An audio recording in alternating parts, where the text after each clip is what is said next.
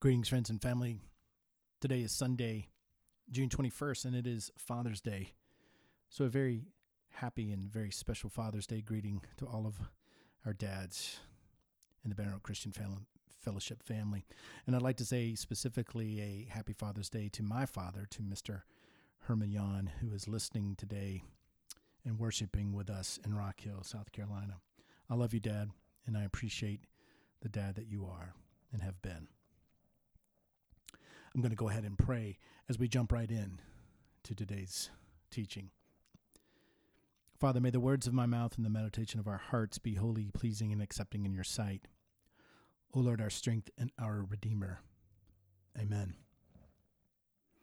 If you have your Bibles, go ahead and grab those and turn to the 10th chapter of Acts. We will be there here in a bit and spend some time there.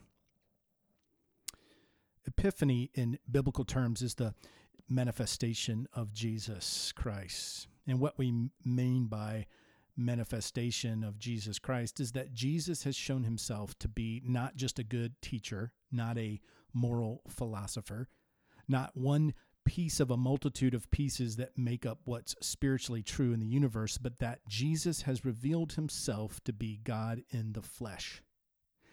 He's not a piece of the truth. He is the truth himself. So we rejoice that Christ stands over all and is in all and through all as the reigning king, sovereign of the universe. Jesus has come to proclaim good news to the poor, to give liberty to the captives, to recover sight to the blind, to set those bound free, and then ultimately to proclaim the year of the Lord's favor, or as Jesus would put it, that the kingdom of God is at hand. Here's the thing. We cannot just think that that's metaphorical. What we mean when we say metaphorical is it's true that metaphorically, if we're a believer, if we're a Christian, we were blind, but now we see. That's how we would describe, or how we certainly could describe, becoming a believer in Jesus. We couldn't see, and now we can. We see the truth. That's Jesus fulfilling that. But it's also true that he, in fact, physically healed the blind. And we could go through that. We could do that with each of those statements that I just read. You can't jam what Jesus accomplished into just some ethereal spiritual realm. You see, it's real. It lives on the ground in the muck and the mire. It lives in the ground in things that we are very uncomfortable talking about. It lives in things like the marginalized, the minority subcultures, race, racial injustice, and racial harmony. And we as a church are going to address this. It's important that we do so. It's important that we hold up the scripture and God's word as we address this. And here's why we're going to do this. First of all, racial harmony and equality is one of the great themes of the Bible, of the scriptures. You see, when the world is broken, we see a promise come to Abraham in Genesis chapter 12. And then it's reaffirmed in Genesis chapter 15 that through Abraham, if you don't have a background in church or you haven't had some Bible studies, then that's okay. But through Abraham, the Abrahamic covenant leads to the Davidic covenant, which gets us all the way to Jesus Christ. And what happens here is a promise made to Abraham that through the line of Abraham, all peoples of the earth will be blessed. You see, God's plan was always to go bigger than one ethnic group. It was always more than just the Jewish people.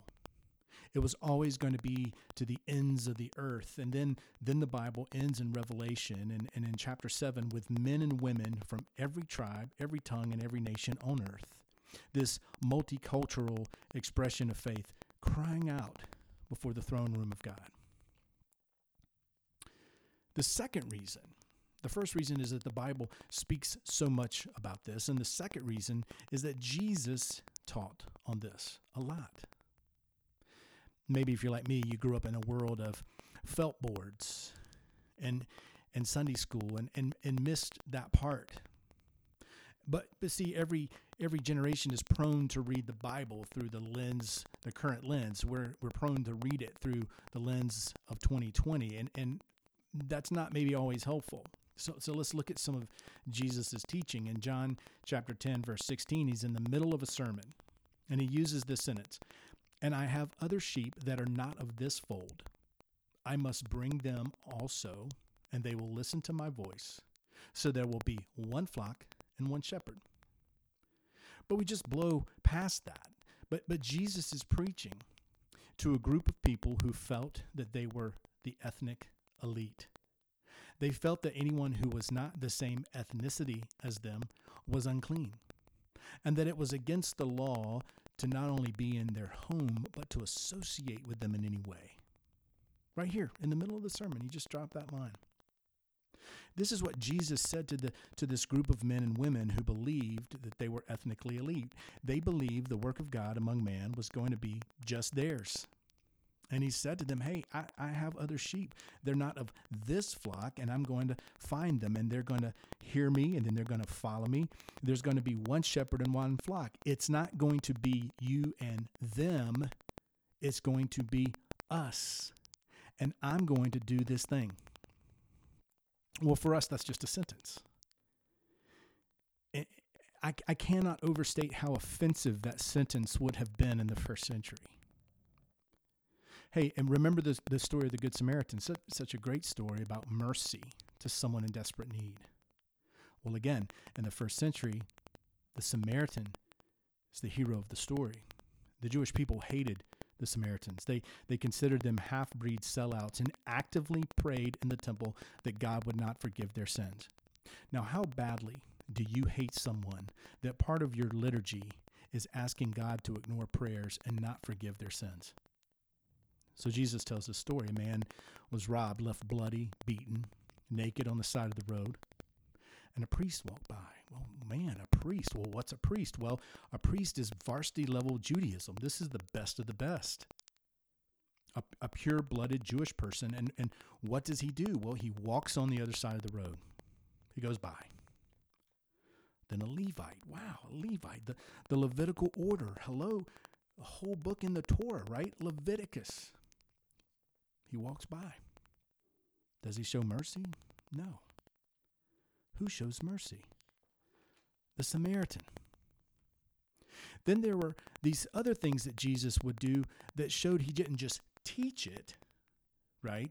But he lived it in such a way that was counterintuitive to the day and the age he was walking on earth. And again, in the Gospel of John, in chapter 4, you have this Samaritan woman at the well who we know as an adulterer.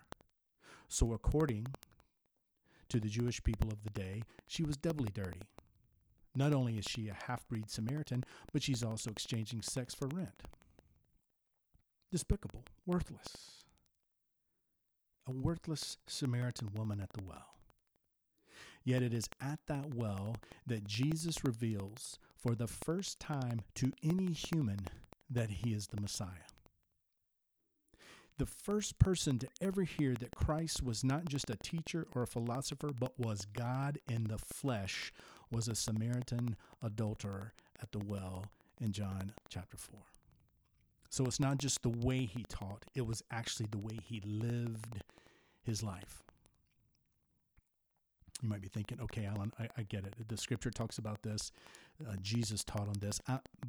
But I don't think like that. I don't think that I'm ethnically elite. I don't think that I'm above anyone else.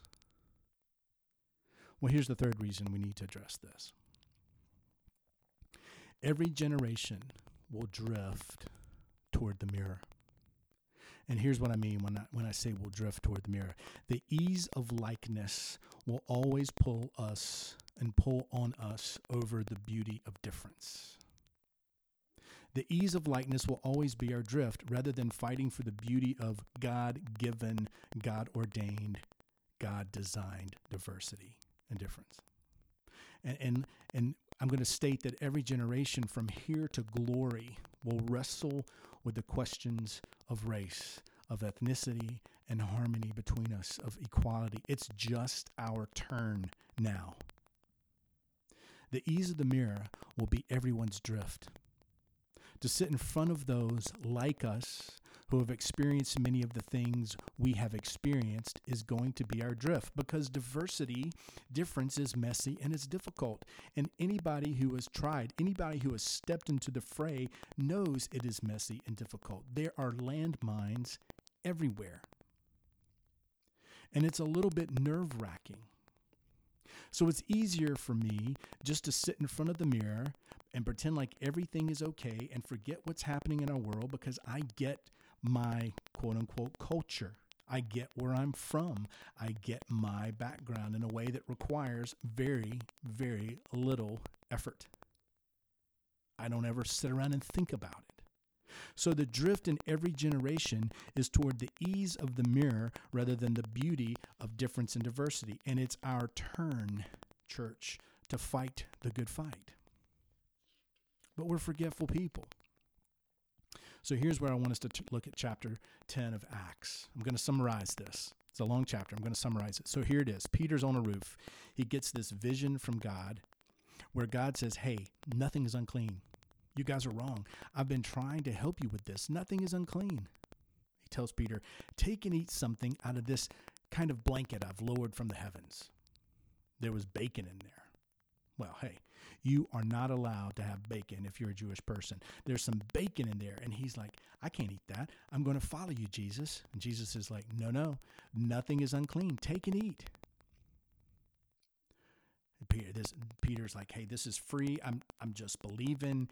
It's a bacon sandwich. It's the candy of meat. Come on. He went and got it. Then there's a knock at the door. And there's a runner from the Italian cohort, a soldier who knocks on the door and says, hey, my commander Cornelius had a visitation from an angel, and we're here to come and bring you to Cornelius, the Italian cohort leader. So Peter went. He's a little bit confused. He's crazy discombobulated because, you see, it was illegal for him by the law of the day to associate with Gentiles, and it certainly was illegal to go into the home of a Gentile. So he walks in there incredibly nervous, and he says, okay, an angel visited you, and I had this vision of bacon, and so I'm just going for this here, okay? I'm going for it. And he shares the gospel with Cornelius, the ruler of the Italian cohort. The Holy Spirit falls, and his entire household believes. They're baptized. And there's this incredible, wow, amazing. The Gentiles are saved. So if anyone was never going to drift back to the Jewish mirror, it's got to be Peter, right?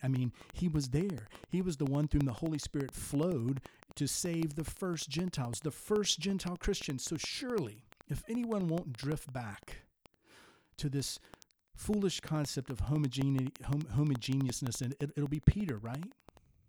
Well, in Galatians chapter 2, starting in verse 11, we read this, Paul writing, but when Cephas, that's Peter, came to Antioch, I opposed him to his face because he stood condemned. For before certain men came from James, he was eating with the Gentiles. But when they came, he drew back and separated himself, fearing the circumcision party, the Jewish people, the Jewish men. And the rest of the Jews acted hypocritically along with him, so that even Barnabas was led astray by their hypocrisy. Look at verse 14. But when I saw that their conduct was not in step with the truth of the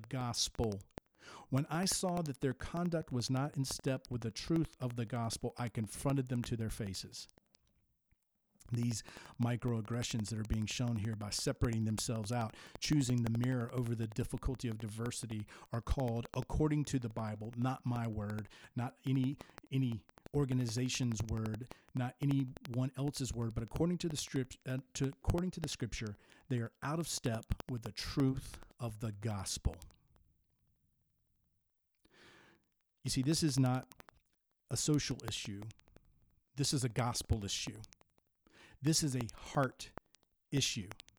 It's my heart's issue. It's your heart's issue, and it's our turn to enter into the fray. We're always going to wrestle. It's just our turn. We've always wrestled. There will always be a wrestle. And yet what we get the opportunity to do is to give ourselves over to what Jesus has purchased for us in the cross and leave something better for those that follow. There's, I think, a false idea, a false notion that time is going to take care of this. You see, time cannot take care of this. Unless, of course, we're talking about the second coming of Jesus Christ, when everything will be made right, of course. But the drift will always be toward the mirror. I'll say this because it needs to be said, and we'll talk about this more later, probably some next week, but it is the majority culture that will struggle with the mirror more than the minority culture. African American, Latino, Asian, Native Americans, wherever they go, they're rarely looking in the mirror. They're looking at us. It's the majority culture that will struggle most with the mirror, and the idea that just time is going to solve this is false. Here's how Martin Luther King Jr. put it in his letter from a Birmingham jail. His words, "For years now I have heard the word wait. It rings in the ear of every Negro with piercing familiarity. This wait has almost always meant never. We must come to see with one of our distinguished jurists that justice too long delayed is justice denied. Time itself is neutral. It can be used either destructively or constructively. More and more I feel that the people of ill will have used time much more effectively than the people of goodwill. We will have to repent in this generation, not merely for the hateful words and actions of the quote-unquote bad people, but for the appalling silence of the quote-unquote good people. Human progress never rolls in on the wheels of inevitability. It comes through the tireless efforts of men willing to be co-workers with God. And without this hard work, time itself becomes an ally of the forces of social stagnation." Dr. King's argument is that every generation is going to have to make a stand here for what's right and what's true, not because of politics, not of movements, but according to the Word of God. To be neutral, to be silent to the Word of God, gives us over to stagnation, not moving the ball forward. So, because of the gospel, because of Jesus Christ, because of being reconciled to him and given the ministry, each of us, of reconciliation, we must always want and talk about racial equality in the light of the manifestation of Jesus Christ. Because first of all, it's one of the great themes of the Bible itself. Secondly, because Jesus teaches on this consistently. And thirdly, because my drift is going to always be towards the mirror and away from a God-purchased, a God-ordained, a God-created, a God-designed, a God idea of beautiful diversity, equality, and harmony. We'll talk some more about this next week. As I conclude, I want to read 2 Corinthians 13, verse 11. Finally, brothers and sisters, rejoice. Strive for full restoration and encourage one another. Be of one mind. Live in peace. And the God of love and peace will be with you. Until we're together again, may God hold us all in the hollow of his hand. Amen. And God bless.